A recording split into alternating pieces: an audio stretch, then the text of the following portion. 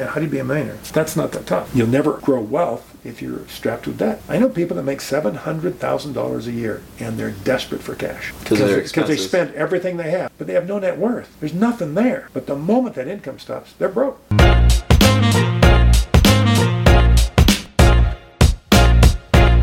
Welcome everyone to the DJ Seelids Business Podcast. I'm your host Charlie Little, DJ Seelids. We've got a very special guest on the show today. This guy has been in broadcasting, an executive for over 20 years. He has been an entrepreneur since a kid, selling candles door to door, and just recently he sold a big bank that he helped start. He's done a lot of different things. He's also a dad, has 7 kids, husband to a beautiful wife. He is pretty good at pickleball. Not all the time, but most of the time. Ladies and gentlemen, this is one of my favorite mentors, favorite people, Brad Nilsson. It's a pleasure to be here with you, Charlie. Thanks for taking the time. My pleasure. So tell us a little bit about yourself and kind of your career path, what got you into business. You were just telling me you're kind of more of an investor than an entrepreneur. So what does that mean? Well, I in college I studied communications and broadcast. And so I spent the first 20 years of my career in television, and I was an account executive in Tulsa, Oklahoma, at the NBC affiliate. Then I moved out here, in Phoenix, in 1987 to run the local sales department at ABC 15, which at that time was KNXV Television, and it was an independent. And so we were the Fox. We were an independent, pure independent, and then that year in '87 we picked up the Fox affiliation and became the Fox affiliate when Fox launched. Which was an interesting experience. Over the course of time, we lost Fox when New World was purchased by the Fox network, and they had a right in their contract to take the affiliation from any affiliate in a market where they had an affiliate. And so Channel 10 was the New World affiliate in this market, or the New World station, so they had the right to pull Fox away from us and take it to Channel 10. At which point we picked up the ABC affiliation, and then we launched the news. We started a newscast, built a new building, and it was multiple careers in one. And so it was a great experience. I left there in 2002, terminated by... You were terminated? Oh yeah, that happens. I bring that up because that's critical in business. You got to expect, when you're especially in a corporation, the gentleman that terminated me was a good manager. I respect him. He just he wanted his own guy. I came up through the sales side of it, and he was a purist news director and news manager, and so he ran the television group in our company, and he wanted his news people in there, and so he ended up hiring a guy that was a news guy from way back that actually was his general manager at another station, and he brought him in to run the news operation and therefore the station. And so I moved on. At that point, we had 7 kids living in our home under this roof, and so we decided we didn't want to pick up and start moving all over the country, which is not uncommon for television general managers, kind of like college football coaches. They move on, and so we opted to stay out of television. We had opportunities immediately, and we said, no, we're going to stay here and raise our kids. So that's the point at which I'd already had an Arby's franchise with a partner, and then decided to just go it on our own after television, and that's where we started to develop and invest in businesses. And so that was kind of, I went the traditional route, college, got a degree, followed my degree emphasis into broadcasting, and so I don't regret that a bit. I think it was probably the best thing I ever did, because for 20 years I got the benefit of the best HR counsel, legal counsel, all those experiences that you learn as a manager. And made my mistakes at the company's expense, which is... Right, not a single of your dollar. Yeah, I didn't have to pay when I made a mistake, and the company understood it. That's the learning process. I think sometimes people think that they never make mistakes, but I think that's probably the greatest educational experience is when you look at your life, you look at your business experience, and you make a mistake. Most people just want to move on and fix it and move on if they can. But I think it's so important to reflect on the mistake and say, okay, what did I do? I said, why did I get terminated? Why did I lose my job after 20 years in the business? And I don't think I could have changed much, because it was who I was. I came home and told my kids, I said, using a football analogy, I said, they want to run the wishbone and I'm a passing quarterback. and he wants a wishbone quarterback. That's as simple as it was. He wants a news guy, and I came through sales. And so I didn't have a lot of credibility with that boss at corporate that came in that replaced another guy there. And he was great to me, treated me fair the whole time, have no complaints. He just wanted a different quarterback. So I had to pick up and move on. And I remember in college I had a mentor that was incredible. He died at 53 the year I left college, but he had been a vice president at Kmart Corporation, and he told us all, he said, at least 3 times in your career you're going to get kicked in the gut. And it won't be your fault. And there'll be little that you can do about it. And he says, what you become will be what you do in those difficult situations. When the world just seems to throw you a curveball and it wasn't your fault, and what do you do with it? Do you sit and whine and moan and complain and sue people and all that? Or you pick it up and learn from the experience and move on? And that was some of the greatest advice I ever had, because when that happened, all I could think of was Clyde Johnson saying, you're going to get kicked in the gut. What do you do with it? And so I think that's, as Charlie mentioned early on, I think I'm more an investor than I am an entrepreneur. I mean, I'm a rule follower. I'm obedient. I want to be obedient. I'm not Steve Jobs. And that's probably the thing I'd say, if there's any wisdom I can give you there. You got to be who you are. I will never be Steve Jobs. In fact, if you look at Steve Jobs or some of these great, incredible leaders that have created wonderful things that have impacted the whole world, many of their lives are a mess. They've been divorced multiple times. They've been bankrupt. They've done all kinds of things. And because they are so focused and so single-minded, they're incredible in their accomplishments. But I don't want that kind of life. I don't want money to that extent. We have 7 kids, and I love my life, and I love my wife, and I love my kids and my grandkids. So I'm not willing to trade all those things to be a Steve Jobs. But the reality is, I'm not Steve Jobs. I don't have the abilities he has. I don't have the single focus. So I think that's important. I think you got to be who you are. Now, you can enhance who you are, and you can improve upon yourself, and you can gain an education, and you can set goals to step into areas that are uncomfortable for you. And I think that's really important, to grow yourself and move out of your comfort zone. But I'm not Steve Jobs. I don't want to be Steve Jobs. And I think that's really important. You know, the guys that run these big 8 accounting firms, they're brilliant. They're not entrepreneurs, most of them. They're not. They follow the rules. They want to do things a certain way, so it leads them into accounting, or it leads people into, if they love to perform, there's a lot of lawyers that are performers. The litigators, they love to be in the courtroom. They love to have an audience. They love to sell, right? And that's what they do. But if you don't have that personality, you might be a transactional lawyer. You don't want the audience necessarily. You love the law, you love strategizing and figuring out how to do things, but you don't need the audience. So if you're an actor and you're a performer, almost any career out there can accommodate that. Like I said, law, or you can. I mean, whoever thought before Steve Jobs that the president of a company would come on and do a worldwide presentation of their new products? He's a performer. That's what he wants to do. So I think if you figure out what your strengths are and what your attributes are that help you be successful, you can develop them in any area. So I just think that's important, to know who you are, figure out who you are and what you like to do, and then push yourself to be better and expand and learn and grow. But don't be disappointed if you admire someone and you don't have those characteristics.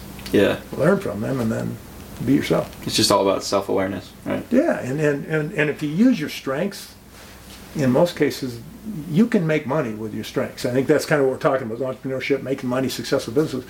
You can make money doing almost anything if you're honest and you're ethical and you work hard at it. If people need the product or service, you can make money doing it if you do it well.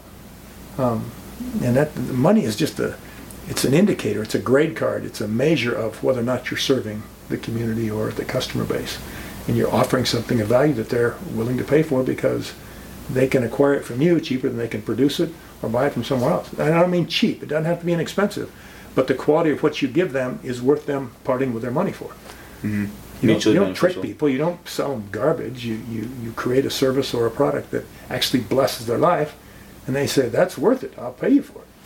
And I think everybody's so different. That's why we all come from a different position. And so you have to figure out what what allows you to be congruent with yourself, with your values, your religion, your faith. All those things have to fit. You're not one way, in your religion on Saturday or Sunday or whatever it is, and then different Monday through Friday. You've got to be congruent with what you believe, or your life is really a mess. Yeah, totally. So what was your transition like from the corporate world 20 plus years and then all of a sudden, boom, done? Were you a little bit scared, and how did you make that transition to doing more businesses? I was a lot scared. Yeah? Yeah, because there's a comfort in a big company where you have a lot of people around you, a lot of resources. It's different to go out into the kind of the Wild West and start jumping into a business that you may not know a lot about. I think that's one thing is, that's where I kind of maybe pushed my own rules a little bit. I jumped in things that I really didn't have a lot of experience in. But I've always had partners. I have always surrounded myself with people who have the strengths I don't have. And one of my key partners is a guy named Clark Gee, and he's a lawyer. And I always joke that, Clark and I, we fit together like this. There is no overlap. We don't do this. We do this. So when Clark and I have a decision to make, it's very apparent. Clark, you handle that one. That's yours. Or Brad, you handle that. Or, we put our heads together, and we don't even have to tell each other who's going to do what. So I'll take that side of it. You take that side of it, because we know what our strengths are, and we know how we work together. So Clark's been a tremendous blessing to me in the business world because of his legal background and his analytical skills and all the things he does so well. I'm more the people guy, problem solver, sales guy, marketing guy. How do we reach the customer base? So that's been a real benefit to me, is to have people around me that do well in our glass company. Andy's the general manager. He knows glass. He's a great glass guy. Has been since he was a kid. Clark's the attorney, and I'm some ambiguous guy that does other stuff. So we work together, and we try and figure out how to attack a problem. Rarely does one of us make a decision and just run with it. We meet together at least monthly. We're together weekly and almost every day. But monthly we have a formal meeting where we sit down and look at the business and assess where we're going and our goals being accomplished or not. And then we take off from there. So that's been a real strength to me, is to have people around me that I trust explicitly and that have the strengths I don't have. It's just kind of fun that way, because it's that team approach where, if you're the center of a basketball team, we expect you to be blocking shots and all, and if you're the point guard, you're going to be doing something different. And so that's kind of how we've structured the businesses. Inadvertently, you won't see a game chart, but we just work together that way. So you know Clark pretty well, but how do you know when you can trust someone and you want to do business with them? How do you evaluate, this is a trustworthy person, I want to do business with them, I want to be their partner? I think you see the world the way you are. My experience is you tend to see the world the way you are. And so if you're not comfortable with someone, if you're around them very long and you feel uncomfortable, it's a pretty good indication that you may not be good for each other. What I mean by that is, if you try and be honorable and you're around someone that's dishonorable, you feel it. A dishonest person, sometimes the hair stands up and you just feel that suggestions they make, hey, we can get away with this, whatever. And I just found that's easy to avoid those people. I just say that's not the kind of person I want to deal with. And the partners that I have in business now, I had some relationship with most of them while I was in television. So it wasn't a quick, I'm out of television, I got to find a job. Clark, you want to do something? It wasn't that way. We gradually grew together in business, and then we've done some other things once we initially got together on. I thought Clark originally called me when I left TV and said, hey, we've got this company over here, and we got some issues, and you've got a fresh perspective and an eye that maybe we don't have. Would you be interested in coming in and spending a little time and just kicking around? And I did. And it was really insightful to me, and I think some of the things that I saw that seemed very apparent to me made sense when I suggested them and said, well, why are we doing it this way, or why are we doing it that way? And that's how that evolved, and eventually they said, would you like to buy some stock and be a part of the company? And that's how that evolved, and then Clark and I have done some other things. We started an internet business that was not successful. There's a lot of stops and starts in business, but I think critical is some people, like Steve Jobs, seem to be, they run it. They just do what they want to do, and everybody listens and takes orders, and I don't think most businesses are like that. And I think the ones that are, in many cases, don't become apples. They struggle. because you've got one individual's wisdom, and that's it. And they dominate, and they make every decision. And there's people usually all around them that go, "There's an opportunity right there. Let's take it," and they shut them down. So I found that there's great. I mean, you've got to be strong enough to say no to your partners and to say I disagree with that. But you've also got to listen to them, because if you get the right team together, I mean, there really is a lot more than the sum of the parts when you start dialoguing, putting ideas together. And when you talked about how to have a successful business, that's like exactly what Dave Timmerman said, which is what? Like just honest, trustworthy, work hard to make sure people want to buy it, like that kind of thing. Well, I mean, and that is, but a lot of it has to do with what you believe. I mean, there's a lot of guys out there that make money, that are successful in business, that are criminals. They're just crooks. Yeah. They don't pay their taxes, they cheat on everything, they take cash under the table, and if, I mean, that's not right. It's wrong, in my opinion, but they make money. So if you look at them and say, that guy makes a lot of money. Yeah, so do bank robbers till they get caught. So I think you have to look at what's important to you. And that's why business should not be a separation from your values. And that's, I know we talked yesterday about the businesses or what's important, or how do you know when to get into a business. And in my case, I think that the single greatest thing there is just to be prepared when the opportunity comes. And that includes capital. You got to have money. So I'm a saver, and I have been. And when we were in television, I think we saved over 30% of our gross income for years. Wow. So when my job ended in television, I didn't have to take that first job. When they said, "Hey, you interested?" No, I didn't have to do that. I said, "I'm going to sort things out," and we had enough cash that we could live comfortably for a number of years if we needed to. I didn't want to waste it. I didn't want to live comfortably just spending money, but we had enough money that we got to make choices. And I think that's the critical thing about gaining an education, living your life so you don't close a lot of doors. When you start taking drugs, you start getting addicted to any substance, you're shutting doors. Opportunities close. So when you keep your doors open, that's why I think about education. I really didn't learn a lot about television in my college degree. I got a degree in communications, and it was focused on electronic media. I didn't learn anything about television. I mean, this much.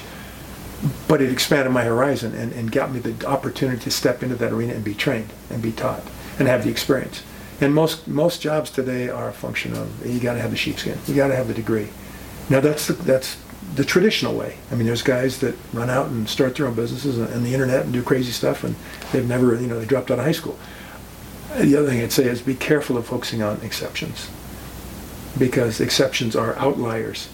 They happen, those guys are there, but statistically it's not going to be you. Now, again, I'm conservative, and so I tell my kids, the thing to do, it's one thing to just run off and take a risk, and you point to a guy, that guy was successful, and he risked everything. Most guys that risk everything aren't successful. And so you prepare, you save some money, you have some capital, and then when the opportunity comes up, it's easier to judge the merit of a business if you have capital that you're spending, that you've saved, than if somebody, hey, we can give you a loan for $300,000, you can go buy that business. That sounds so fun and exciting, right? And you're using borrowed money, and it sounds easy. And next thing you know, your business has failed, you owe $450,000, and you got no way to pay it back. And so it follows you for years. And so it's important that you prepare yourself for the opportunities from education, save money, don't spend anything you got. An old gentleman that was very successful told me once, he said, most people in America will never have $50,000 after taxes that they can do something with that won't upset their lifestyle if they lose it.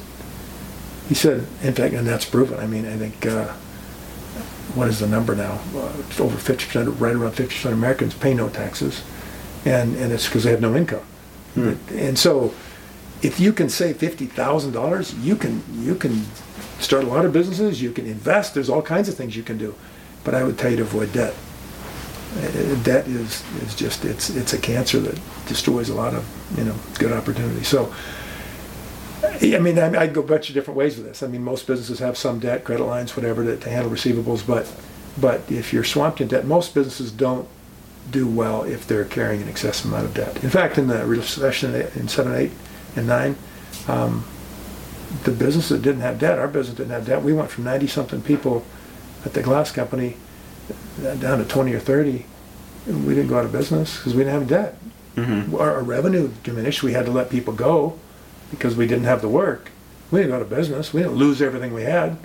We just shrunk, and then when the opportunity was right, we actually merged with another little company that was in a similar situation to us. We took Andy as our general manager, and we started to grow. We're back to 90-something people. But had we had debt, like most companies, we'd have been gone. We just wiped off the map. I mean, there were 54, 55 community banks in Arizona when we started our bank, and there's right around 10 now, because the recession wiped them out because they were too leveraged. They had too much dependent on the market staying good, and markets never stay good. So I think, again, I'm conservative, so I'm not going to tell you that, take 3 mortgages on your house, run out, risk everything, I've seen too many people, especially being in banking, that have done that and have lost everything. And not just money. I mean, money can be replaced. They lose wives or husbands, children, family relationships get splintered and shattered, and all because they're chasing money. So the other thing is, if it's all about money, you might make some money, but you're going to have a miserable life. Right. You really need to do something that you find satisfaction in because you're generally helping people or doing something of value. And if you're just chasing money, in fact, most guys who chase money aren't successful because they're just chasing money. They're not focused on the customer. They're focused, and so then they step into unethical traps because they're either going to lose it, they're up against the wall, they've stretched it, they've spent way too much money, borrowed too much money, and they have to appear successful, and so they do things that are unethical, dishonest, and they end up, in trouble, or at the very least their conscience destroys them because they know they're crooks. So I mean, my story, if you want to talk, is I'm a rule follower, but I try and learn the rules that bring success. It's not hard. You said, how do you be a millionaire? That's not that tough, but you can't do it tomorrow. Yeah. I mean, the average guy with the average American income, $63,000 or $58,000, whatever it is now, if you save 15% of your gross income from the time you start working, you'll be a millionaire. Just run the numbers. Doesn't matter how much if you money figure you 8 to 10%, in the market, if you put it in basic S&P 500, an index fund, you'll be a millionaire. That's not hard. But most people spend everything they have and more. And I mean, I'm just hearing these stories now. People 65, 68, 70, they're working at Walmart as a greeter. Nothing wrong with that, but that wasn't what they planned to be doing. They're eating cat food. They're trying to survive. And they're living on a meager Social Security because they spent everything they had. And they borrowed, and they're still paying off a mortgage. Yeah, and so when you say rule follower, I think you also mean self-disciplined, right? You're paying yourself, you're saving. Oh yeah, that's my money. Yeah. See, people think when they save money that they're depriving themselves. And what happens is when you start saving money and you just do it for a few years, you turn and go, we have $35,000 in savings. We have 50, we have 100. And all of a sudden you go, well, I could go buy that new Tesla, but I don't want to. I value what I've earned and saved more than a Tesla. And if I buy a Tesla, it's going to be a used one that somebody else has taken the big hit on. But that's me. I mean, I'm not advocating that. But I know this: the people who borrow money on cars, that's a middle class problem. Rich people don't borrow money on cars, Right. and they don't. Most of them don't buy new cars. They can, but they don't. They buy it used in cash. Middle class people lease cars, which is the worst financial move you can make. A lease typically, I think I just read a deal. Lease. All the when you consider the way, because you're renting the car, they don't have to disclose this because it's not technically a loan, it's a lease, but it's 14.2% across all the different makes. That's the average interest you pay on a lease, and you turn it in. If people look around and realize the only way to generate wealth is to have some money that you can do something with, and your biggest wealth generator is your income. So if you're spending 110% of what you earn because you're borrowing and you're leasing and you will never have anything. And then if you find a business and you want to buy it, it's a good opportunity, you can't do it. Because nobody's going to lend you money when you can't manage your money. So I mean, that's why I'm a rule follower, but I've tried to study what people that make money do and how they invest and what they do. And the number one thing that I've seen that all successful people do is they learn to save. They live within their income or below their income. They save. And so back to that comment about preparation, how do you know when it's right to buy a business? Just the simple fact that I've saved this money and I worked hard for it, and I deprived myself, if you will, from what I could have purchased, and now I have the money, and this business is going to cost me $100,000, and I have $100,000, am I willing to risk? Does that really look like the business I want to be in? No. But the flip side of that is, yes. And I don't have to go into debt. Here's the money, and now I can go. And I don't have that burden of debt hanging over me, which is much easier to be successful in business when you don't have debt. So that's my approach. I'm not the guy that, throws the dart at the board and hopes I hit it big, because that's a wish, that's a hope. But you can be a millionaire. You can be successful. It's not hard. It's very easy. It really is. If you're employable and you have a marketable skill, you can be employed and you can save money. And along the way, if you make some good, I've lost money in investments, but it was money I could afford to lose. I remember the first time I invested in something that was really exciting, and it was kind of that, this could be big. I took $5,000, I think it was $5,000 or $6,000. Is this the covered parking? Yeah. And it sounded like a great idea. But what's so funny is to hear the stories of how these things fail. And this was a typical one. I'll just tell you real quick. It was guys that I knew, I trusted from church. Not just because they went to my church, but I knew them, and they were good men with good attitudes and work ethics. But they started this company in Arizona of covered parking in public spaces, grocery stores, malls, that kind of thing. And it sounded great. And they had a coin-operated operation where they had everything machined, and the things went in the ground that would actually pop up, and you couldn't back out if you didn't pay your bill. And so it was electronic, so you put a credit card in and paid $1 an hour, whatever the case was. And we ran the numbers, and if you have 10,000 parking spots, what this could generate in summertime. And they took little polls and said to people, if you had this option, would you pay $1 an hour to park at the mall to shop in the summertime in Arizona? Absolutely, absolutely. And so it looked all really good on paper. And I took money that I'd worked hard to save. We were just here for a few years. We were a young couple, and I put that money in there. And the way it failed is that they did everything but talk to the retailers because they didn't want to give away the secret. Oh, right. And when they went to talk to retailers, the retailers said, well, will this be exclusive to me, to my mall, or to my grocery chain? Well, no, the numbers were run on all the malls and all the grocery chains. And they said, well, then forget it, because it's only an advantage to me until you sell the guy next to me and he can build. Then it's an expense because everybody has to have it to compete. Yeah. And they didn't collude. They recognized, said, if you sell it to somebody and they do it, I'll do it. But I'm not going to do it because I can't have an exclusive. It won't be just me. It won't force people into my mall because every other mall will have it. So we don't want it. And it went belly up. But had I just had somebody walked into me and said, hey, we got this idea and we can loan you we got a bank that'll loan you $5,000 or 10 for your investment, whatever, just sign here. You're employed. It's easy. A lot of people do that. And I invested hard-earned money at it and I lost it. So that was, I remember that. I still remember that. The excitement and also the burn. When you have your own money, you treat investments differently. You treat purchases differently. Right now, I've got one of my nephews just called me and said, hey, Uncle Brad, I got an opportunity to buy a yogurt shop. And I said, really? So, and he's a good kid, but he hasn't had a lot of experience in business. And so he's asking me, and I said, this is great, Rich. I said, get me the financials. Let's look at it. And so he's meeting with the guy tomorrow. From what I initially could see on this, I just said, ask him to just take the numbers, look at the rent. And he just had three numbers. He had gross revenue, he had the rent, and he had, what was the other number? And he had one other number. And I said, take those numbers. And I said, in fast food, in the quick serve restaurants, typically 30-30-10. 30% payroll, 30% product, and 30% rent in your physical facilities, right? And 10% profit. That's around a rule of thumb for quick serve restaurants. I said, look at your rent. Your rent's $5,600. That's $70,000 a year. They're grossing $254. You run that and take 30% of each of those categories. There's not much money there left. And based on what he's asking for this franchise, it's not a franchise actually, just for the standalone restaurant, I said, are you willing to give up your job to earn maybe 10, 20 grand? If everything's one, he's not lying to you. And so I said, go get the financials, look at this, ask him these questions, then let's look at the financials and see. But it's so easy to just get caught up in something. It sounds interesting or fun or romantic. But if you look a little deeper and say, okay, let me look into retail. And I told him that's 14 hours a day, 365 days a year.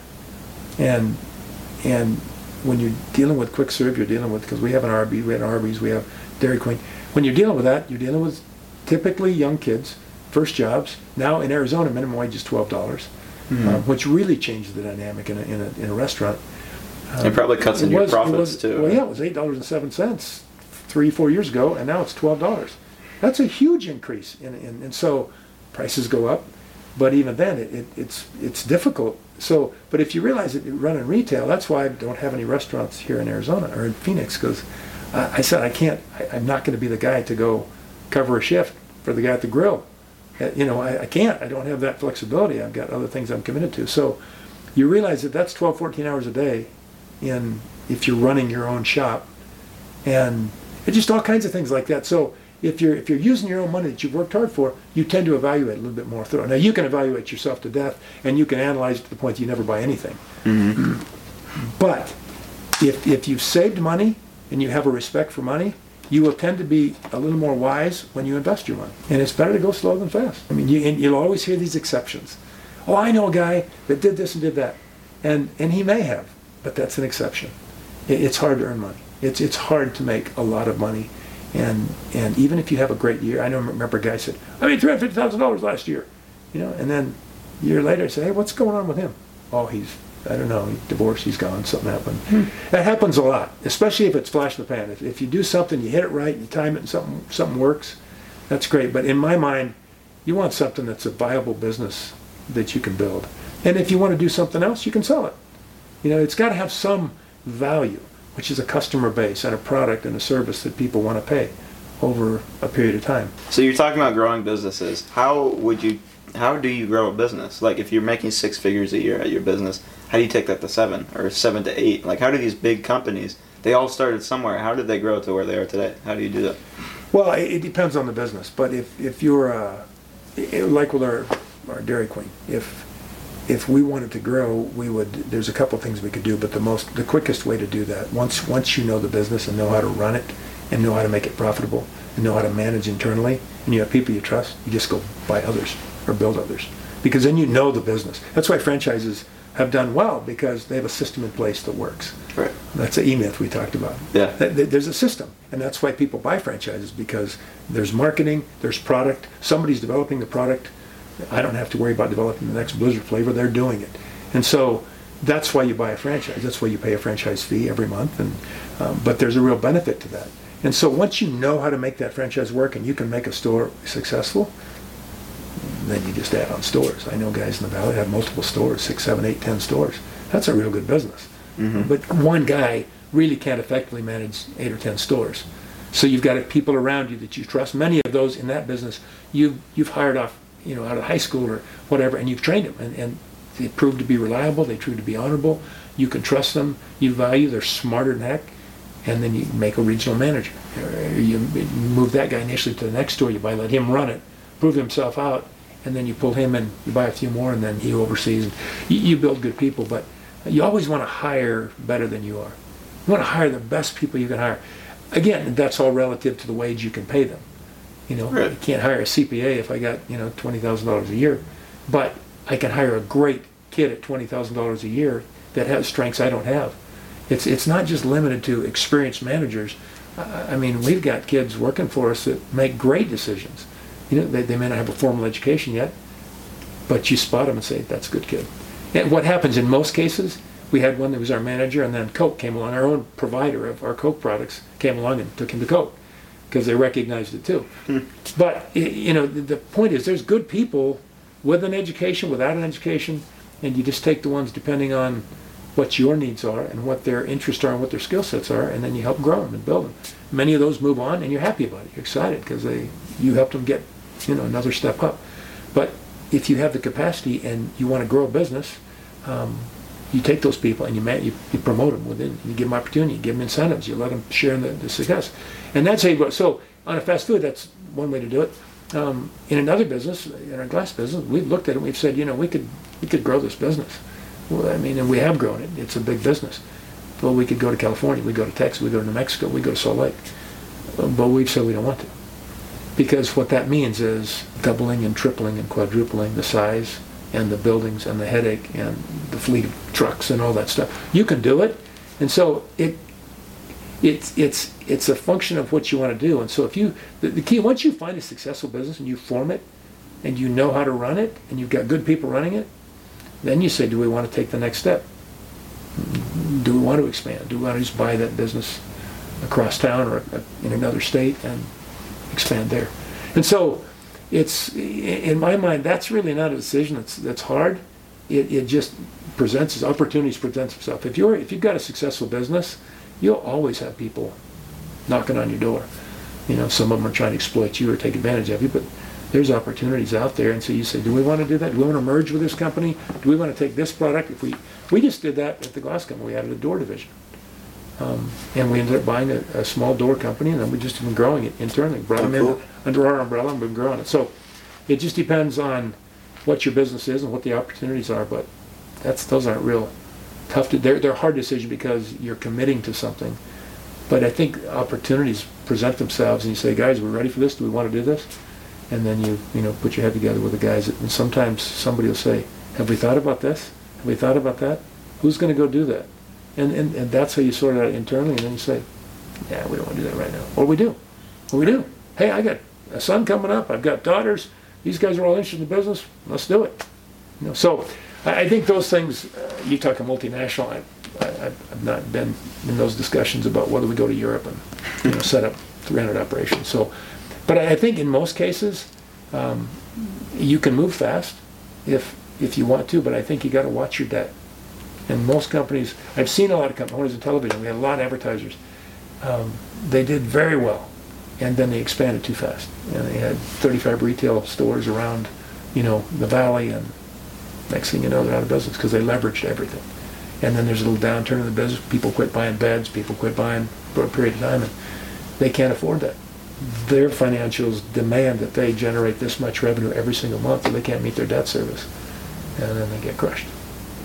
So I'm the guy that says, work hard. You got to have a good work ethic. People say, I work smart, not hard. That just means you're lazy.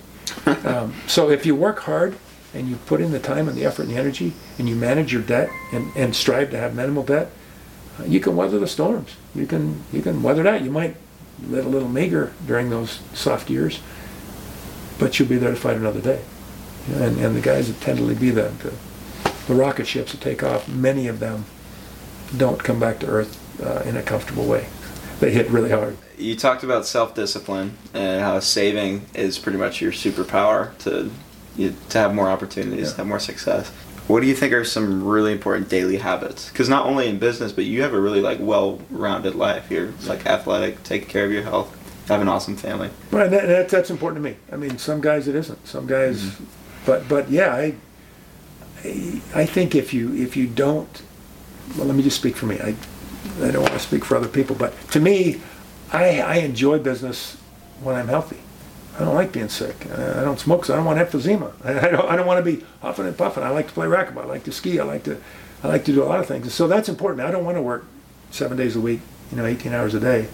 I want to work hard, but I also want to enjoy my kids, my wife, and so yeah, I think it's important to decide what it is that you like to do. But I think your health is critical, whatever that means to you, the way you eat, the way you exercise. I think you got to have some discipline.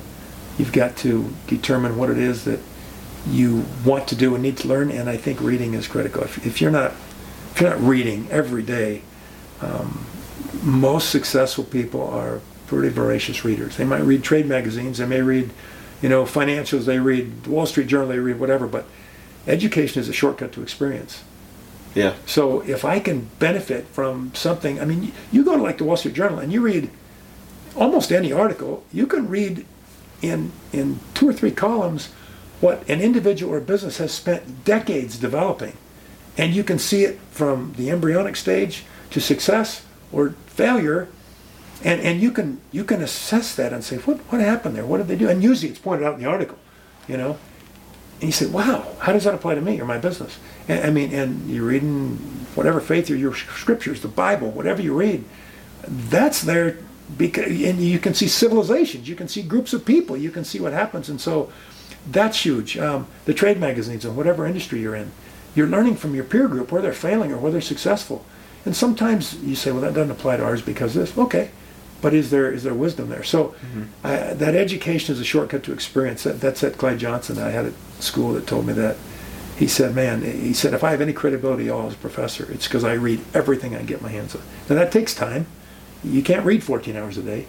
but you need to be consistent at finding those things that resonate with you, that will help you grow your business, and you need to consume them, whether it's at 11 o'clock at night when you're tired, or when you I usually get up early in the morning and I read for the first couple hours of my day. I'm reading, and I have regular feeds that come on social media that I read. I have things I subscribe to, investment stuff, as well as business articles, and I have a couple services I found that are really good, that are summaries of the industry. Mm-hmm. Most industries have what's real estate, banking, whatever. There's someone in the industry that takes the lead and says, they put together a daily sheet that says, here's what's going on in the industry. It may be the trade magazine itself, or it may be an individual player in the business that makes a name for themselves as being the source of everything that's going on, kind of the gossip, the rag sheet. But it's accurate. And I've got a number of those that come in. And it takes, most of them are one page, and I can scan those and find out what's going on in the world, what's going on in economics, what's going on with the Fed, what's going on in banking.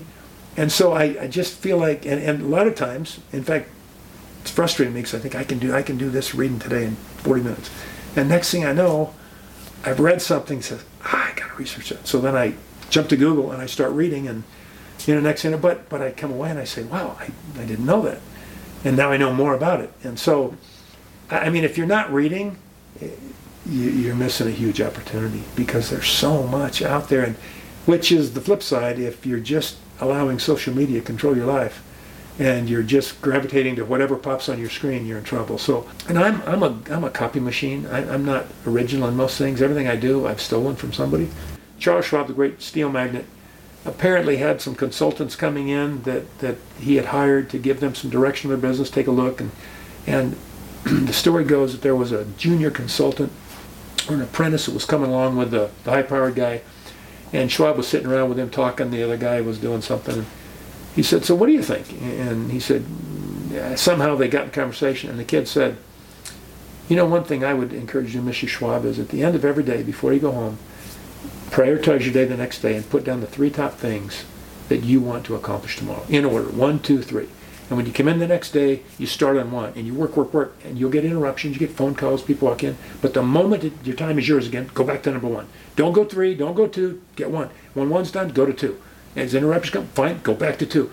And just prioritize and make sure you do the most important things during the day that have to be done. And he said, what do I owe you for that? And the kid allegedly said, why don't you use it for a few months and let me know. But this was back in the 30s or something. And apparently that the story goes that 3 months later, this junior consultant got a check from Charles Schwab for $25,000. Back then, that was a lot of money. It's a lot of money today. And apparently the note said something like, I can't even, this is so valuable to me, and how it's blessed me. And so I personally am a list maker. Mm-hmm. I have my list because I want to focus, because it's so easy to get distracted. And so I usually try and determine what are the 2 or 3 things tomorrow that I have to get done. So I jump up and I get my reading done. And I'm usually, I love reading, but I'm going, I want to get to my day. Right. But I've disciplined myself to read what I'm going to read. I have, whether I have my time where I spiritual, otherwise read scriptures, whatever, but then I read my business stuff. But I'm raring to go. And so I usually walk in and I'm going. I know what I'm hitting. And then that really has been a great thing, because it's so easy. I see people that most people are watching multiple hours a day of television. Or on their phones, right? Well, and now social media is so intrusive. It's in everything we do. And I'm guilty too. Not guilty of social media. I don't spend a lot of time there, but texts, phone calls, emails all day long. And it's there. I don't even have to go back to the office. Wherever I am, I'm clearing emails. So I've gotten real good at unsubscribing. And I just unsubscribe constantly. Yeah. Because, whatever you do, somebody's got your email and they pass it on, sell it to somebody. But if you don't do that, you end up spending a great part of your productive day sorting through rubbish. And so I think it's just, you decide what you want to be, and then you set out and you be there. If you want to hike, a great mountain, you start walking. You can take a helicopter, but that's not the goal if you're walking and you want to take the trail. So you start walking, you put a foot in front of the other, and you go with some preparation, some food, some water, and you're prepared for the weather, and you're going to get there. That's why I said being a millionaire is you just have to start saving and live within your means, and then begin as you're comfortable investing. The other thing I'd tell you is don't invest in things you don't know something about.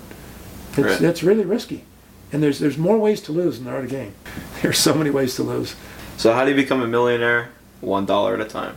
And the other thing is that can be really deceptive, because if you ever heard that little story that guy stands up and says, work for me for a month, I'll give you $1,000 a day, or I'll give you a penny a day, the first thing we'll double it. You tell me what you want to do. Most people say, well, give me the money, I'll take 30 grand. But if you take a penny and double it, Yeah. day 2 it's 2 cents, then 4 cents, then 8 cents, and 16 cents, and 32, and 62, and 128. What does it become? Millions? It becomes millions and millions by 30, it's at 31, 32, whatever. And that's the compounding. And that's what happens with money. But most people start saving money, they get discouraged because I've saved for 2 years and I got a little bit. It's on that example when you take a calculator and put 0.01 times 2 times 2 times 2. It's like day 17 before it. But once you hit 17, 18, and you could really equate that to years. You might have saved for 10, 15 years, but all of a sudden, you look around and say to yourself, we have $85,000 in there. And it's taxes are paid, that's our money, we can do what we want. And then you're just not so quick to throw it away. And so there's a lot of value in that. Lessons learned along the way that have nothing to do with buying a business or running a business. But my father-in-law, remember this, he always said, what you do when you see a penny on the ground says a lot about how you value money. And ever since he told me that, and even before that, if I see a penny, I pick it up. And owning fast food restaurants, it's interesting. If you ever need a few pennies, go to a drive-up window of fast food restaurants. Because people get change back and they go, phew. And these are people that have leased cars, they're in debt over their, eyebrows, they're trying to live a lifestyle, but money, it's pennies, who wants it? And they drop it. You can always find pennies, some nickels and even some dimes at the bottom of a fast food restaurant drive-through window. I always remember my father-in-law saying that. What you do when you see a penny on the ground says a lot about how you value money. And that's, I think that's great counsel. And even that simple thing, I'll see a penny, and I'll go, I don't want to pick it up. You know what? I need to respect that. That's money. There's value there. And I want to respect money and what it can do. Money's good. It blesses a lot of lives because you can give it, you can share, you can donate, you can serve with money. So there's great value, but it's really not hard, but it's not overnight in most cases. There are exceptions. There's a guy that goes to Vegas and throws in a few $100 and he wins $1 million or something. But again, that's not going to be you. It's not going to be me. And if he wins in Vegas, he's going to keep on putting it. It's gone. Yeah, that's the thing that they have to tell you when they do win it. I had a secretary years ago, and she'd always, about every 8-10 weeks, she'd say, hey, I went to Vegas this weekend, I won $400. I go, and you kept it? Yeah, I got it right here. And so one time after she said, over a period of years, I said, hey, Sue, how many times have you been to Vegas in the last 6 months? Well, hi, 8. I only heard you say it once. That's the point. So we tend to, and that's in business too, people tend to brag about what something goes well, and they usually, inflate it anyway. But very few of us are willing to talk about the losses. And again, we started businesses, we've made some choices that cost us money. But if you learn from those experiences, we've not repeated them. I'm proud to say that. One of them is we started an internet business in California. And because the guy that was going to be our driver on this lived in California. And he didn't want to come this way, and we thought that was the opportunity. I won't go into details about it. But it just turned out to be a partner we couldn't manage long distance. He had a lot of skills, a lot of talents, but it just didn't work. And early on, we said to each other, this is going to be a problem. Distance managing is tough. Because they get goblins in their head about what we're thinking, and we're wondering what's not getting done. And so we've never done that since then. We've even said when we talked about expanding the businesses, remember that experience? If we go to New Mexico, or we go here or there, how are we going to manage it? Who's going to get on a plane twice a week and be there? Who's going to, And so those are decisions. So when you make a mistake, that cost us a pretty penny, but it didn't hurt us, didn't change our lifestyle because we'd saved the money. It was our cash. We didn't borrow a penny. We just went and bought a vehicle for the business, brand new, and we did that stuff, and we ended up selling the business, selling the vehicle and all, but we lost a fair amount of money. But those lessons, I still remember every one of them, just like the deal with covered parking. Those lessons are good, and for us, they've gotten fewer and fewer where we've had those bad experiences because we remember them. Mm-hmm. And we say, okay, how can we avoid that type of situation? You can never avoid all the problems, but you can avoid most of them. People will talk to me about business, and I'll go, I don't want to be negative, because I'm a cheerleader. I'm the guy who goes, we can sell this, we can do this. But I see stuff and I go, why would you ever even think that could be a good business? That's ridiculous. And so, I think that just comes from, my life's experience and doing things and having the wisdom of other people saying this and that, and then you look at something and go, that's not right, that's not good. And I think that's where, if you're a young guy and you're starting a business, look around. Who do you know that's in business? Who do you know that's been down the path? Who do you know that's a CPA? Just take them to lunch. I mean, if somebody called me and said, hey, Brad, I'm thinking about starting a business, like my nephew Richie, would you just look at this and tell me what you think, honestly? Happy to do it. You know what I mean? And I'm not saying just me. Anybody who's over 18 years old knows people, their parents know people, they have friends, associates. Take advantage of that. Go talk to them. Say, hey, this is what I'm thinking of doing. Any wisdom you can offer me, or what would you tell me to look out for? And that's what I say a lot of times. I just want to avoid going over a cliff. Totally. And there's not one mistake we've made that, had we talked to enough people, I mean, just a reasonable group of people that had similar experiences, wouldn't have stopped us from it. They just said, now, there's also the flip side that says, well, yeah, everybody told Steve Jobs you can never do it. I mean, I get that. There's always the exceptions. But as a general rule, 99% of the people lose money on businesses they never should have started in the first place. For one, they didn't count the costs. They had no idea what they needed to do. They think of a business, but they never think of insurance. Oh, insurance, I gotta have insurance. Everything. Know your numbers. So you talk to somebody who's run even a simple business, they say, well, I see your projections there and your performance, but there's no insurance, there's no this, there's no utilities, people sit there, they don't count their cost for labor. There was a lady I knew that started a candle business, and she was very successful, but she was selling her candles and couldn't make enough. And when her business was looked at, she was selling her candles for $5. It was costing about $13 a candle to make. She had no idea. Wow. But she had cash flow. Money was coming in because she was selling a ton of candles, but pretty soon she ran out of money and she couldn't figure why. But for every candle she sold, she was losing $8. And that should never have happened. Yeah. That's just counting the cost. But she never included her own labor. She was working around the clock, killing herself, and she thought she had a business, but she didn't. So if you talk to someone who's been in business and say, hey, this is what I'm thinking of doing, can you warn me? Can you help me? What does it look like? I've thought of everything. Just that simple effort will yield you great returns, because people say, well, that looks good, but have you thought about this? No. Okay, run it again, see if it still works.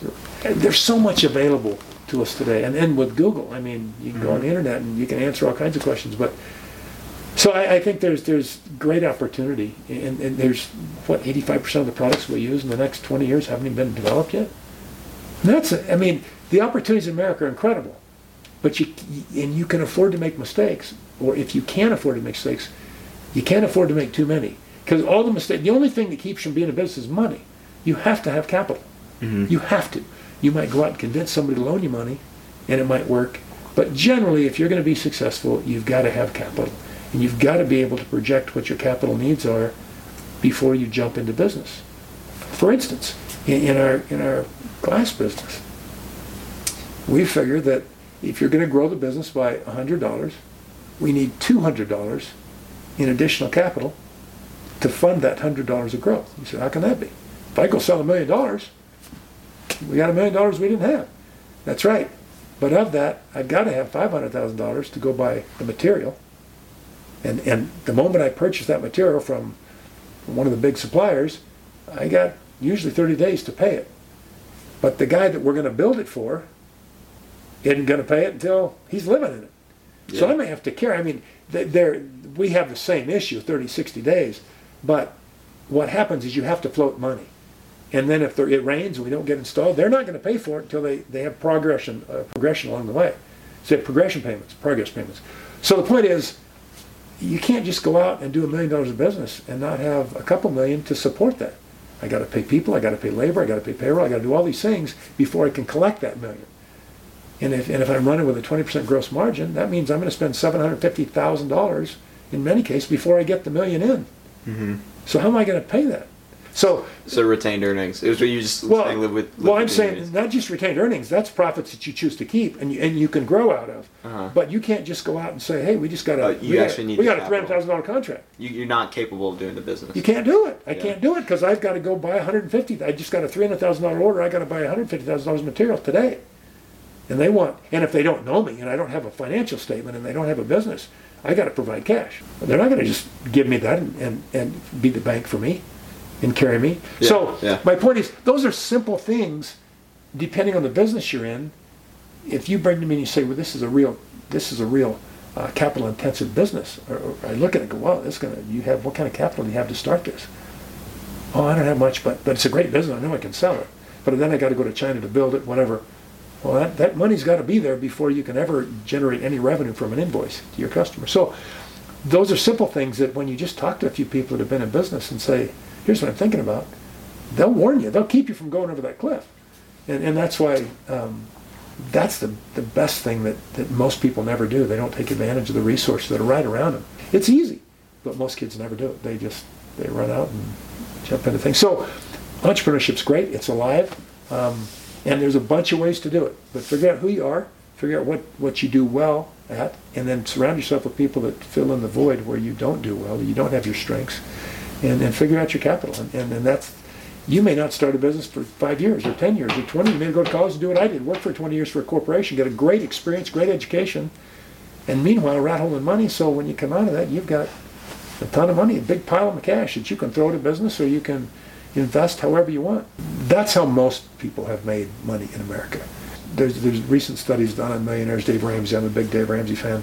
They just did a study of 10,000 millionaires in America, and most every one of them, very quickly, they don't have a mortgage. They get out of debt. They pay off their debt because your greatest wealth building tool is your income. And so they pay off their debt. They don't go buy new cars typically, and that doesn't change when they become multimillionaires, because those habits are habits that will serve you well all through your life. People don't save, start a business, become wealthy, and then just start flying first class and doing stupid things. They just don't do it because very quickly that money will be gone. Money has a way of fleeting very quickly if you don't manage it. And so, but the basics for anybody is save money, work. You got to work. You got to have an income, and you save that, and you stay out of debt. And then when opportunities come, you can recognize them, and you can be more wise about going into them. And something you said that kind of excited me, I guess, is when you're talking about saving money. It's like everyone wants your money. It's gonna be hard to run out of opportunities when you've actually saved the money and you have it totally paid for. Oh, yeah. You're gonna have investments that you're gonna be able to make. Oh, there's so many investments, and many of them aren't great. But when you've saved the money and it's your money, you'll look at those investments totally differently than if you're going to go borrow money and put it on a credit card. And debt, whether you do it in wisdom or you do it in desperation, it's still debt and it's still a burden and you still have to pay it off. And you will never get beyond, you'll never grow wealth if you're strapped with debt. I know people that make $700,000 a year and they're desperate for cash. Because they spend everything they have. They live in a gated community. They drive big, huge BMW 735, 740s. They take trips, and it's very important to them to show that country club, group that they're wealthy, but they have no net worth. There's nothing there. And the moment that income stops, and they work hard, good business, but the moment that income stops, they're broke. And in fact, they're broke sooner, because when the income stops, they've got all this money they've already spent that they're depending on the income to pay, and then they're in desperate shape. And so you talked about reading and learning from other people's mistakes, which is a big game changer, so you don't have to make them all yourself. Yeah. Like, go ahead and go do stuff and learn from your mistakes and try to minimize them, but learn from other people's too. And then you're also kind of starting to talk about networking, which is, I think, huge. I think that's another good habit. That's part of the reason, that's the whole main reason I started this podcast, because I started talking to people. I was learning so much, and I was like, well, other people need to hear this too. Right. And like you said, when you talk to someone, they always know someone else. So even if you're not maybe learning something from someone directly, they're going to be able to help you out. Oh, yeah, and the good jobs are rarely had on ZipRecruiter? All those, the good jobs, that's not where they are. There's some decent jobs there, but the good jobs are usually word of mouth. Yeah. In the industry, pick it, broadcasting, you don't generally look for a general manager job posted. They know who the next general manager is going to be at this TV station long before the opportunity presents itself. If you're running a broadcast group and you've got multiple stations, you've got people all over the company you've already pegged. That's the general manager. Eventually that's just how it works. And so the real plum jobs are based on people knowing who you are, and or people saying, I mean, I would get calls, people say, hey, who's good in your market that we can steal away to run the station, in another market? And I knew all the general managers, and I'd say, so you want to hire a guy to come into our company that's causing me trouble here because he's really good, he or she? Maybe I go, okay, go to that station, grab him if you can. Get him out of here because he's a good competitor, he's honorable, he's a good guy, and if we can get him in our company, take him. I mean, that's just how it works. Most of those jobs are, that's why when I left them, my job ended, I was getting calls from other markets because I know who I was. And so that's just how it works. And so networking is important. But I have a little bit of a, when you say the word networking, to me it gets a bad rap because I think networking is honorable and it's taking advantage of the people that you genuinely know. But I think a lot of young people get the idea, I gotta know everybody so I can exploit everybody. Give them all my business cards. That just so superficial. And now with I think it's genuine looking at the resources you have, relationships that are genuinely developed, and then saying, hey, not taking advantage or not you owe me something, but talking to people and saying, hey, or you develop a relationship with them, and those things will usually, if they're developed that way, even when you're least expecting it, they'll come back to benefit you and bless you. Because they'll talk to somebody and say, hey, call Charlie. This is a kid with a lot of potential. And that's just how it works. And so I guess more than networking, I'd say be very protective of your reputation. Who you do business with, how you do business with them, how you treat them. When a customer has a bad experience, what do you do? How do you fix it?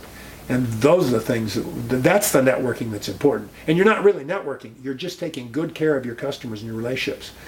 And then people, unbeknownst to you, will talk to those people and they'll say, you got to talk to Charlie, if this is the kind of guy you're looking for. That's the networking that makes a difference. I know people that know everybody and they've struggled to find good work all along because the fact they know everybody doesn't mean anything. If nobody likes you, it doesn't matter. Well, and they like it. I know in one individual, he makes a point to know everybody. They really haven't got him anywhere. So the networking is a function of your reputation and your performance and who you are and how you do business, and that'll take care of itself. You don't have to say, I'm going to go network today. I mean, you can say, I'm going to this mixer, I'm going to go meet some people, and be genuine and be yourself and get to know people. That's why you sit on boards, and that's why you do charity work and all, in part, is to just to expand your circle of influence. But you don't do it for the sake of, well, I'm going to get to know him because I can exploit him, because that's a superficial relationship. But when people work with you and know you, and oftentimes it's your peer group, like in a company, a big company, everybody knows you. Everybody knows who the bad guys are. Everybody knows who's taking advantage of the company, who's stealing from the company. And if you think you can get away with that stuff, your networking is lost because everybody knows it. And the way it works in business, people call you and, there's legal restraints. And when they call HR and say, hey, can you give us a reference on this individual? Here's what happens in reality. We follow all the rules and we say, yes, he worked for us from this date to this date. He was in this role. Well, can you tell us something? No, by corporate, that's all I can do. I can just confirm employment dates and whatever. But somebody calls and says, hey, can you give us a reference on Charlie? Yeah, he worked on this date and this date and did a great job for us. And yeah, I mean, they just say it. If it's a bad guy, they confirm dates. They confirm employment dates and salary or whatever, right? But if it's a good guy, they can't hold it. I love Charlie, he's the greatest, we'd hire him back anytime. And so they offer that on someone who has a good reputation. They just say, yes, he did work for us. Yes. Well, can you tell me about it? No, I'm sorry, that's against corporate policy. That's just how it works. I mean, I'm not saying it's right, just human nature. I think it's about, like you were saying, developing relationships. Like just being genuine. I think people tend to like me, I would say, just because I have natural conversations. Like, I'm not, just trying to meet everyone to give them my business card, but I'm genuinely interested in them. I'm like, oh, I'd love to learn more about you and your career. Like, people are happy to talk about themselves. Those are characteristics that just stand out. And not everybody has them. Not everybody has the ability to just be conversational and sit down with a stranger. And my father-in-law did it. It doesn't matter where he goes. Internationally, traveling around the world, hey, how are you? What are you doing? And he just picks up a conversation. He comes away with amazing stories from people that he met on a bus or on a subway. Not everybody can do that. But when you have that ability, that's good. But there's a lot of people that have that ability, and then they don't realize they become manipulative, and because they can communicate well, they end up taking advantage of people, and all your networking and all the things you're trying to exploit are shot because you go, oh yeah, I know him.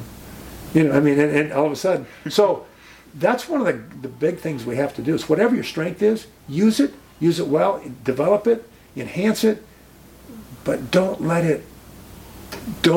abuse it. Don't abuse your own strengths because they'll come back to bite you. If there's great sales guys that just have the natural ability to communicate and sell. And so they talk people into things. And they sell people things that people don't need. And they twist their arms, they intimidate them so the people buy. But those people usually, they peak and they dwindle because the word gets out that he's a shyster, he's a crook, he's whatever. Oh yeah, you think he likes you because he comes up, gives you a hug, a corporate kiss, whatever. But he's a crook. And that's, so be careful of your strengths. I mean, use them wisely, but don't exploit your own strengths without expecting there to be a consequence. Networking is important, but it happens naturally if you're engaged in work and you're engaged in taking care of customers. Pretty soon your reputation just proceeds. It always proceeds. You've heard that. I've heard that since I was a kid. You can't hide from your reputation. So be careful because once you lose a good reputation, it's hard to bring it back. So now you get me a little worried. So Instagram. I do. And the direct message, they call it the DM. I have an Instagram account, but that's one of those things I talked about. I don't spend a lot of time. And I have grandkids on it and people, but I just don't spend a lot of time on social media. So I know it, I have it. I can't remember my password though. So I probably don't know your DM. So here's the thing. I DM a lot of girls. And now I'm worried, now that you're saying reputation, that it might screw it all up. Do you think they all talk to each other about me? They're like, oh, Charlie Little, he DMs everyone. I think everybody talks about everybody. And now with social media, it's even more. I mean, and so whatever you do, I don't think the fact that you talk to a lot of girls, because I know a lot of young ladies that think Charlie's great. That's not good. it. That's good. But if you think you can run around with 2 or 3 at the same time and tell them you love them and exploit and abuse them, that doesn't last very long. Right. Especially with social media. And so that was a good point. So I mean, you can be a great, outgoing, charismatic, friendly Charlie and have really genuine friends all over the place, girls and young men alike. But if you think you can do that without whatever they're perceiving getting around, you're deceiving yourself. If you treat them all fairly, you treat them all right, you can't please everybody. And right. Some people be jealous of your personality. And some people will say bad things just because they want to cut you down because you threaten them. I don't think that happens as much as we think it does, but you need to know that whatever we do out there will follow us. It used to be you could have a reputation in one town, and if you blew it, you just move to another town and start over. Mm-hmm. Now it's all bigger now. Digital world. I mean, you just Google Charlie, Little, and boom, you're going to come up with a podcast and you're, right. Everything you do. So, yeah, it's just more important than ever to be concerned about how you treat people, and however you see the world. If you see the world as a crook, crooks get employed. People that are dishonest get employed because usually by dishonest people who value what they think they're going to bring them regardless of how honest they are. Mm-hmm. But if you want to live a life that you feel good about, you can sleep at night, where your conscience doesn't just constantly berate you, then you just need to be concerned about the way you treat everybody. The secretary, right. The executive, it doesn't matter. They're all people. So totally. You're making me think bigger. Like, I think a lot of people, they want to be a millionaire in a year, in 2 years, and it's just not going to happen. And it's not like it's all about the money, like you're saying. Like sometimes reputation, like if you've actually spent the time to treat people right, that's gonna benefit you greatly in the long run. And if it does, if it gets you a great job or gets you promoted, that's fine. But if you don't save some of that money, you'll never have wealth. A millionaire is not hard. The first million is hard. Mm-hmm. After that, it's not as hard. Money doubles itself at 7% in 10 years. And you put it in the S&P 500, just an index fund, mirroring the market, and you put $1 million in there, in 10 years you'll have $2 million. Now you got to pay taxes on it. But it doubles itself. So think about it. You spend the first 30, 40 years of your working life earning $1 million, and then the next 7 years it's $2 million, the next 7 years it's $4 million, next 7 years, you know what I mean? That's what a lot of people have done. And they've done it the very old-fashioned way. Work hard, save money, invest it wisely, and not crazily, just conservatively. And all of a sudden, you take a kid now that's born, you put $10,000 aside when they're born and put it in that market, It's 20,000 when they're 7. It's 40,000 when they're, check this out, when they're 14. It's 80,000 when they're 21. It's 160,000 when they're 28. It's 320,000 when they're 35. When they're 42, it's 640,000. And when they're 49, it's well over $1 million. And that's a $10,000 nut when they're born. By the time they're 50 years old, they've got well over $1 million. They didn't do anything. And they didn't do anything. Didn't put any extra money. They didn't do anything. They didn't save anything. But grandpa or dad or somebody saved it and put $10,000 in an account for them and just ran it in the market for 50 years. And so that's what I'm saying. It's the eighth wonder of the world, compound It is. interest. That's what Einstein said. So you think about it. If you start at 25, 27, and you save 15% of your income, and you got it. Dave said 20. What do you think about that? I You did did 30, yeah. So what I'm saying is, if you save 15% of your income, and I do gross, save it of your gross income, not of your net income. If you'll save 15% of an average working life at an average salary, you're worth a lot more than $1 million at 65 years old. Okay, we get it. You got to save your money.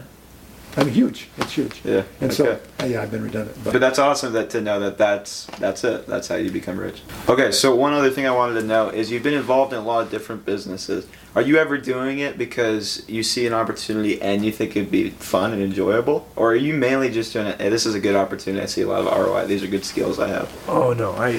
The first. Fun and exciting. Really? Oh, yeah. I mean. So when you heard doors and glass, you're like, yes! Well, Fun. that I got involved in that just because it was, again, that I was ready, I was prepared, I had money, I had experience, and Clark, who was at the glass company, said, "Would you just come take a look at our company and just give us your thoughts?" Right.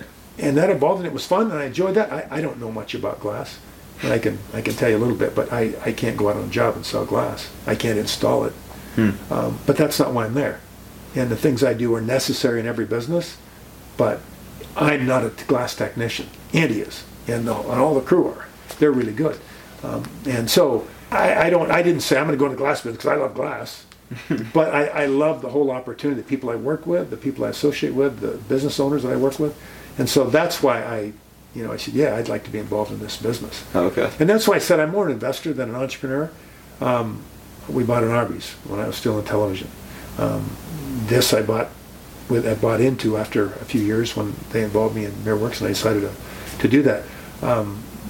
We did start a few businesses. We started a bank, 11 of us. So, but again, we hired professionals to help us with that. We didn't just say, hey, let's just go start at the bottom and figure it out. I mean, we had to put money in. So every business I've done, it required capital.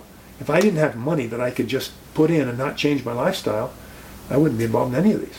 Mm-hmm. So that's what's critical, and so I'm more investor. I look for opportunities because that'd be fun. I value the people. I like the people. I trust them. I feel good about them, and so yeah, I'm willing to put my money in and jump in and offer what I can offer. Mm-hmm. That's been more my route, investing, as opposed to saying, well, I'm going to start a software company from scratch and I'm going to code all this stuff. That's just not my skill set. Building it all. I don't have a skill set, yeah. And so I've been more, because I was in television for years in the sales and marketing side. I worked with thousands of businesses. Either hands-on, or I looked at their schedules, I looked at how the marketing worked for them, we built commercials for them. So I understand marketing is probably my strength in most things I do. And so when I see businesses, I look at them and say, can this be marketed? How are they marketing it? Have they marketed it well? Does it make money? And then I can say, yeah, I can contribute here. And so whatever your skill sets are, when the opportunities come, if you're prepared with experience and capital and all, you can say, yeah, I'll step into that.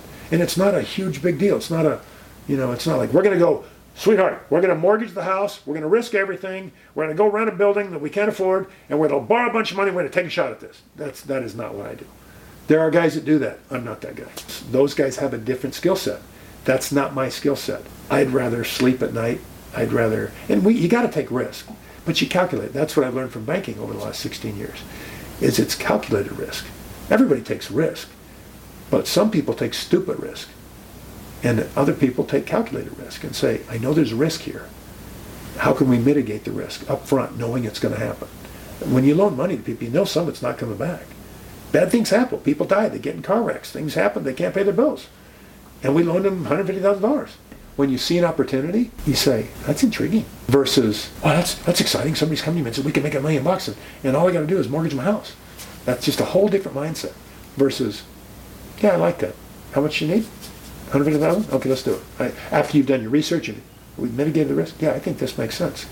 But again, my approach is if I'm going to invest money and I lose it, I mean, it's going to cost me, it's going to be a loss, but okay, it's not going to change my life. While we're sitting here doing this, somebody's buying a Blizzard over there, and somebody's installing glass over here, and somebody's borrowing money at the bank over there, and that's how I've figured out to increase my income, is by having good businesses that good people are running when I'm doing something else.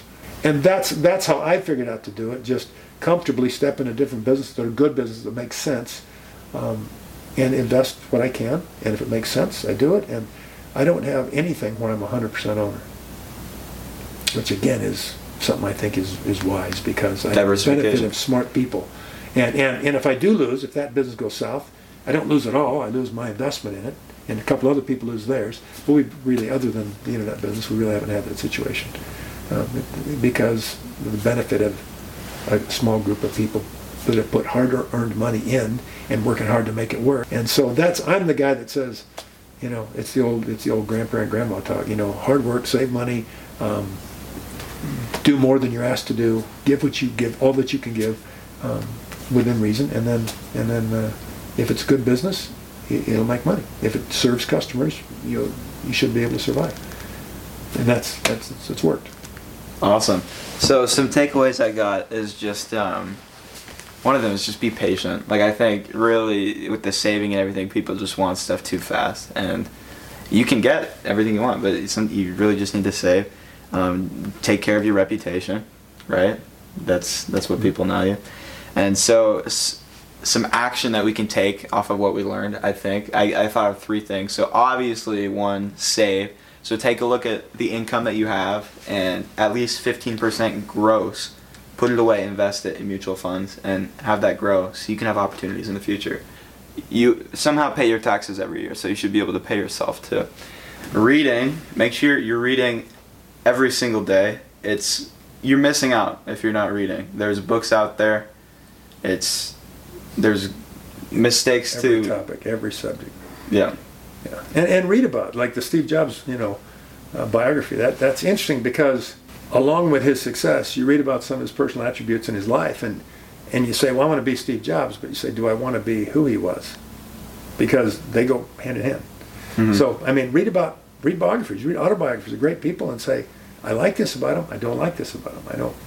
And make those decisions about who you want to become. And the last thing is, you cannot get anything done if you do not keep track of your time. If you are actually watching the TV for 6 to 7 hours a day, if you're scrolling through Instagram or TikTok mindlessly every day, you're not going to be able to video games. You're not going to be able to accomplish your goals. So those three priorities you're talking about, think about the 3 big things you need to do tomorrow, and tonight write those things down, and tomorrow pack them. Get those things done as soon as you can, whenever you have free time. If you have to go to school, and go do your school thing, but when you get back, go do those 3 things. Every day.